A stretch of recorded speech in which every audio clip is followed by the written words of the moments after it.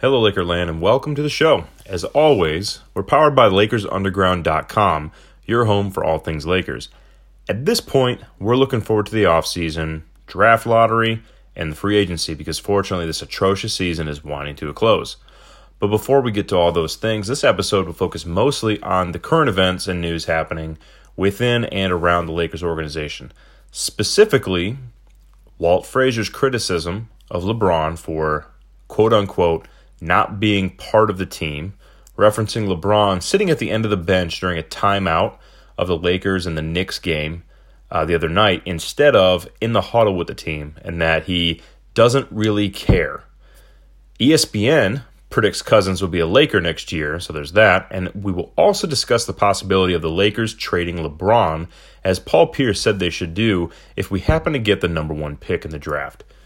So we'll start out with LeBron not being part of the team and not caring. This to me from Walt Frazier, I understand why it makes headlines. The reason it makes headlines right now is the Lakers season is a disaster. And it's pile on Lakers and LeBron mode as the narrative at the moment. I do believe that Walt is correct in his assessment that LeBron doesn't really care. I mean, anyone who's watched a majority of the games this season can tell you that LeBron has been disinterested, bored, and or distracted. And to LeBron's credit, he probably hasn't been much different than he was in past years. The difference is that he's in the Western Conference now, and you can't coast to the playoffs, even if your name is LeBron James.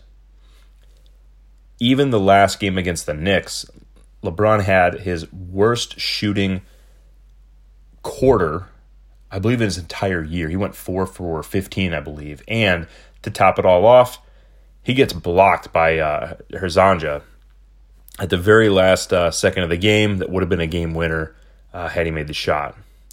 Now, some have said if he goes into Hezonja, he actually gets fouled. He goes to the foul line. LeBron didn't want that, so he kind of did a little fadeaway. He didn't look to have a lot of lift. I don't know if that's just fatigue or at the end of the game or whatever, but he didn't have a lot of lift, and boom, gets himself blocked. Again, you go 4 for 15, fourth quarter.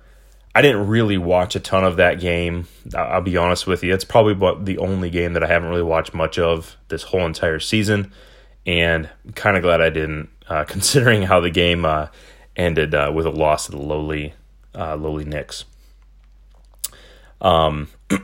Excuse me.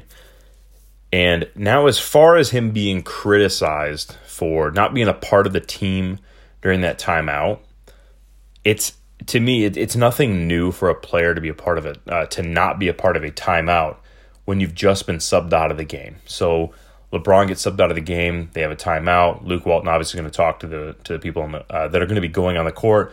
LeBron gets his drink, goes to the end of the bench where he normally sits. I think that we are just throwing this out there just because, again, it's,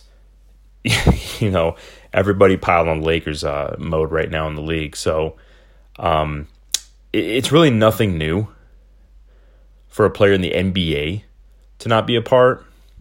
But when I played ball in high school, and I know we're going back a ways, and you guys really don't care, but stay with me here. Every single member of the team would be a part of every single timeout because the information shared during that timeout was important for everybody to know. And but in the NBA, I don't think this is just a LeBron James problem. I think it's an NBA culture problem. And I really do wish that players would take notice of that. You don't see this in college. We've been watching a lot of games from the individual tournaments of all the different, Big Ten, ACC, and everything, SEC, and the entire team stands up. The entire team gets involved in timeouts. At least are around them. They know what's going on. So, again, we can sit here and pile on LeBron for this, and it does not look good for optics. For somebody like LeBron, who typically is very aware of how optics look, I mean, this guy is basically the social media king. This is just not a good look for him. And it's interesting to me that there are things that have continued to pop up in the media that he wouldn't have kind of gotten a clue like, hey, listen, I'm kind of under the microscope right now. Maybe I need to, even if it is fake, I need to do a little bit more to curb this perception that I don't care. And it just doesn't seem like he's not cared about being perceived as somebody that doesn't care. So, yeah, I don't think it's a complete LeBron James problem. I think that his problem right now is he didn't expect to see this type of a pile-on from the media. Number one, again, you're in the Western Conference, not playing well. Number two, you're in L.A. Everything is magnified in L.A.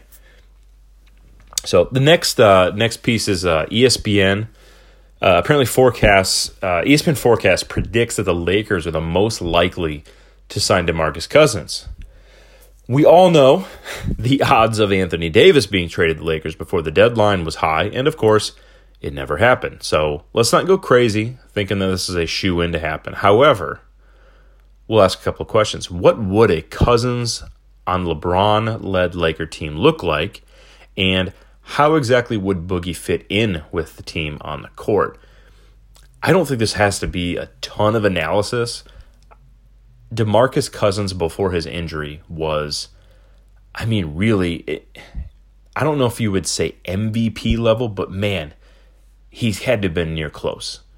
Averaging, I can't remember the exact number of points, but between 20, 29 points a game, like 12 rebounds and like 5 assists. The guy was playing out of his mind offensively. So, and with Cousins, what you get is somebody who can also stretch the floor as a 7-footer. This is something that a LeBron-led team would surely welcome, as it can help to, unclog those lanes, if you will. So from that aspect, that's only a positive. Now, the Cousins that has come back to the Warriors since his injury, he's obviously not been that version of Cousins, but coming off the injury, severe injury like he had, I don't think anybody really expected him to do that. Now, is that this version of Cousins better than any of our existing centers? I think the answer is yes. So, you would absolutely get a net positive signing a Cousins. Even if you didn't bring back, which I would expect Tyson Chandler to not be around next year. So, depending on how much you get Cousins for, I think that would be a good a good guy to get on your team next year, a fantastic guy to get on your team next year, depending on how much money you get him for. If it's at a deep discount like the Warriors got this year, done deal. Sign him right away. How would he fit with the team on the court? So again, we talked about the dynamics with LeBron. The other aspect to this is defensively, and I think Cousins has a long way to go defensively. So, he's kind of lazy in some respects. So, again, I don't expect Walton to be our coach next year, unfortunately. But whoever the coach is, if you can get these young guys, which Walton did a pretty decent job of getting young guys playing defense, the coach next year can do that same and also do that with a Boogie Cousins, you have yourself a really, really great team. So, again, depending on some of the other pieces that they would put around him. So, a LeBron-Cousins tandem, even if this is the only big name you sign this offseason, which I don't want to say that's true, but it might be likely. We might not get, if Kyrie Irving opts out, we might not get, we're highly unlikely, I think, at this point, to get a Kevin Durant or a Klay Thompson, Kemba Walker. I don't think it's very likely that we're going to get those guys. So if that's the case, a Cousins might be that only big name that we end up getting. So I think it'll be a good tandem. Cousins would be a really good big guy to play alongside LeBron because of the way that he can stretch the floor. And Cousins can actually, in some ways, he can create for himself, which is much needed when LeBron is off the court. Really about the only guys on the team right now that can create for themselves consistently are LeBron and Ingram. Kuzma, I don't think is ready. He's not there for creating for himself offense like Ingram, like obviously LeBron. So you add that third person that can do that, and really Cousins, I think, can do that much better than Ingram at this point. So I would very much welcome a DeMarcus Cousins, and I hope that some of these forecasts, these predictions are actually true. The last big headline we want to attack is whether or not trading LeBron is a realistic option. So Paul Pierce came out and said that, and I'm paraphrasing here, said that if the Lakers happen to get the number 1 pick in the draft, again, this is highly unlikely, but if that were to happen, he said they should trade LeBron because 15 years of Zion Williamson is better than 4 with LeBron, or something to that effect. Again, I'm paraphrasing. What's interesting about that is what also came out on Thursday. So really, I think the real story is, I think it was Rick Bucher that reported this, that the drama around Anthony Davis trade talk, and I'm kind of reading this from this report, the drama around Anthony Davis trade talk at the deadline, plus the leaks believed by some to have come from LeBron's agent Rich Paul, it so infuriated Lakers controlling owner Jeannie Buss that the idea of trading LeBron crossed her mind. Rich Paul, of course, denies that he leaked the Lakers' interest in Davis, but he's also, in this report states that he's been made aware that Jeannie doesn't believe it and is not happy. So essentially, I don't think Jeannie is necessarily thinking, I want to trade LeBron. I think she's thinking, I want to get rid of Rich Paul. So that's a problem for LeBron. I don't think LeBron will do anything about it. I don't think he gets rid of Rich Paul. But again, Paul Pierce, who's an analyst on, I want to say it's ESPN, he can say whatever he wants. I think it's an interesting take. I have ideas of what I would do. But the real story, again, is that Jeannie Buss apparently actually thought about it. It may have only been for a millisecond, but the thought was there. So I'm of the opinion that the Lakers will, we have LeBron James 4 years, 3 more years after this year. I'm of the opinion we will never trade LeBron James under any circumstance. This is not my personal opinion, what I would actually do if I were running the team, but it's my opinion that whether or not those who run the organization would do it, and I don't think they ever would. I don't believe that they brought LeBron James to LA just to trade him after a bad year, because we all knew we wouldn't win a title anyways. No, we didn't foresee it being this atrocious a season, but in the end, where the Lakers are a title or no title team, this we knew would be a no title year. Let's pretend that somehow some miracle happens and Lakers end up with the number 1 pick. And of course, that will go to Zion Williamson, the standout from Duke. Would the Lakers trade LeBron even then? And I think, and again, that's like the most extreme scenario that I think we would actually get LeBron, other than LeBron asking for a trade. So even then, the answer is still no. They're not going to get rid of LeBron James. Now, let's ask what I would do. Well, let's start this out. So you can't go back to last offseason and just reject LeBron coming to your team, right? Like, no one would do that. No one ever. If you knew that Zion would be this great, and of course, like, I had no idea who Zion Williamson was before the start of this college basketball season. Had no idea. I don't really pay attention to high school players, nothing. But let's say you knew Zion was going to be this great, and of course, he's going to be the number 1 pick in the next year's draft. Would you then tell LeBron no? Because you get LeBron, you're more than likely not getting into the top, right? So it's tempting, but then again, no, because in the NBA, you're still not a lock for the number 1 pick, even if you lose every single game in the season, because of the lottery and how things work in the NBA. So again, you're going to have LeBron James on your team, and you've had a bad season, of course, and the drama that comes with LeBron James has been multiplied by 1,000 due to the fact that he's in Hollywood and not, Cleveland, Ohio. You've had a bad season. You've had a trade debacle that was seemingly manipulated by none other than LeBron's agent. LeBron, it seems, is no fan of Luke Walton. And LeBron has thrown literally everybody and their brother under the bus. So that's the scene. That's pretty much, that's the scene set. The answer of whether or not you explore trading LeBron is a resounding yes, in my opinion. Now, does that mean that you actually trade him? Because, of course, if you do trade him, you're going to want another superstar in return. So what organization, we'll take a look at this, so what organization would be willing to trade and offload a major superstar and a package of players for LeBron James? Because you're not going to get rid of LeBron James for not a superstar. Again, you have to feel you're getting the value back if you offload LeBron James, and the other team has to feel they're getting their value as well. It's a tough trade to explore, but let's at least look at some names. Keep in mind, there are some great players who are free agents this offseason, so we're not really going to mention those players. So, first up, we look at Steph Curry. He's got 3 more years after this year. The Warriors are not going to trade him under any circumstance. Next up, Russell Westbrook. 3 years and a player option. I think the Thunder organization would actually entertain this trade.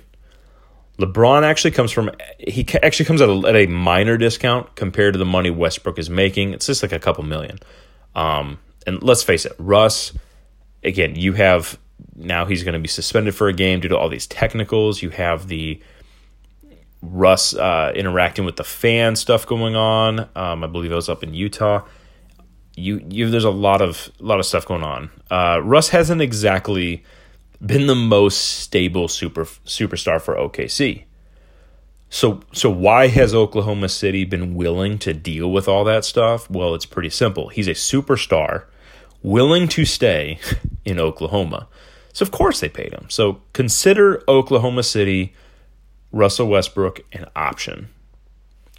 Next up, Paul George, still OKC.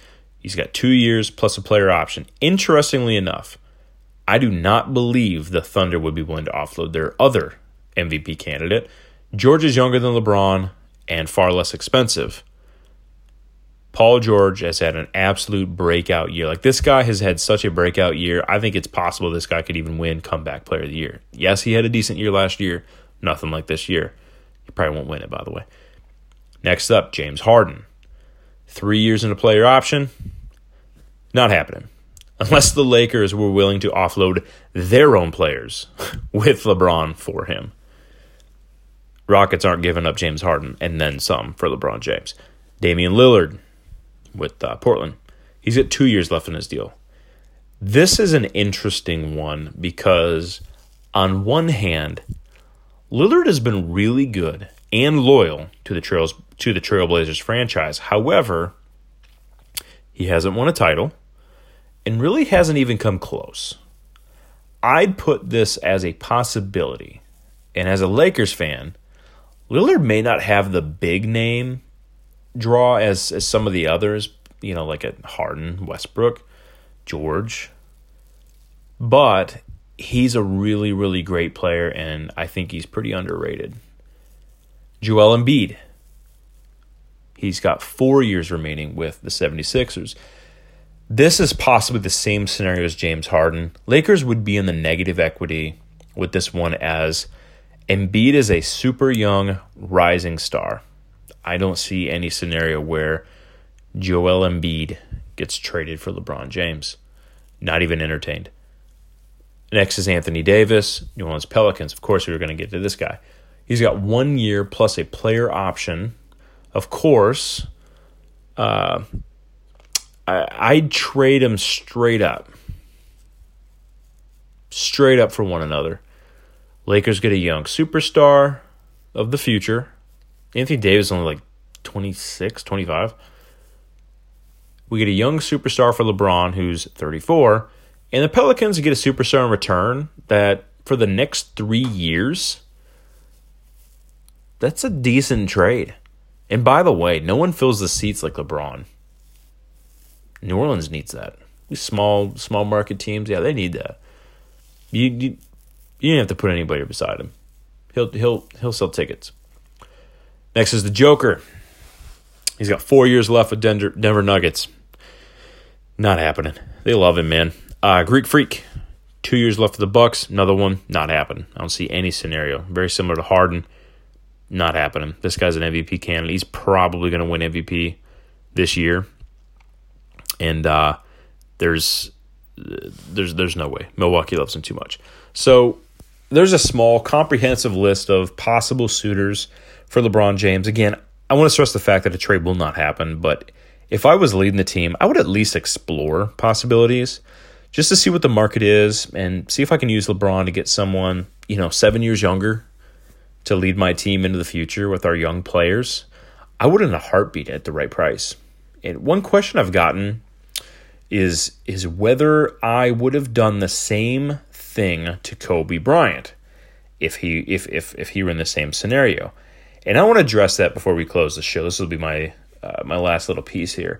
Kobe Bryant was a Laker for his entire career. And I will say this up front. Kobe Bryant's my favorite player of all time. I'm not saying he's the greatest of all time. He's absolutely my favorite player of all time. Grew up my whole entire life watching him. All 20 years, man. It was awesome. So he's been a Laker his entire career. Kobe got a sweet contract for his last, I think it was 2 seasons, to the detriment of the team. I'll be honest, it was to the detriment of the team. Basically, as a thank you for all those years of fiercely leading the Lakers for, the 18 years prior. As an organization, they knew, they absolutely had to know. They weren't in position for a championship, especially after the Chris Paul trade that was vetoed. And the organization, as well as Kobe, decided that was the direction that they would go. I don't fault the organization for taking care of someone who took care of them for years. And I don't blame Kobe for wanting to retire a Laker instead of bolting for a team in the Eastern Conference where he could have gone to the finals one last time. Once you signed Kobe, once Kobe decided to retire a Laker, you made your decision to honor him and his legacy and everything he's done for your organization as a whole. To me, LeBron is a completely different story because he's not done anything for the organization. So I hope that clears up any questions on that topic. It's apples and oranges. You again, this is something that like Cleveland, let's say LeBron didn't leave, Cleveland absolutely would have done something like this. Let's say you can't get another player. Nobody wants to come to Cleveland. LeBron's going to get the most money he possibly can for the last couple years of his career, close it out, retire a Cavalier, done. Anyways, I do enjoy talking some good Kobe Bryant, so we'll end it with that. Thank you so much for listening to the Lakers Underground podcast. LakersUnderground.com. It's still a new website, and we're currently working to continue to make it better, and not just the home of the podcast like it is today. In the coming episodes, we continue to cover the latest Lakers news, rumors, and of course, we tackle the question later on of LeBron's legacy and how this season may impact that legacy. So if you know it's good for you, subscribe, and please join us next time. So long.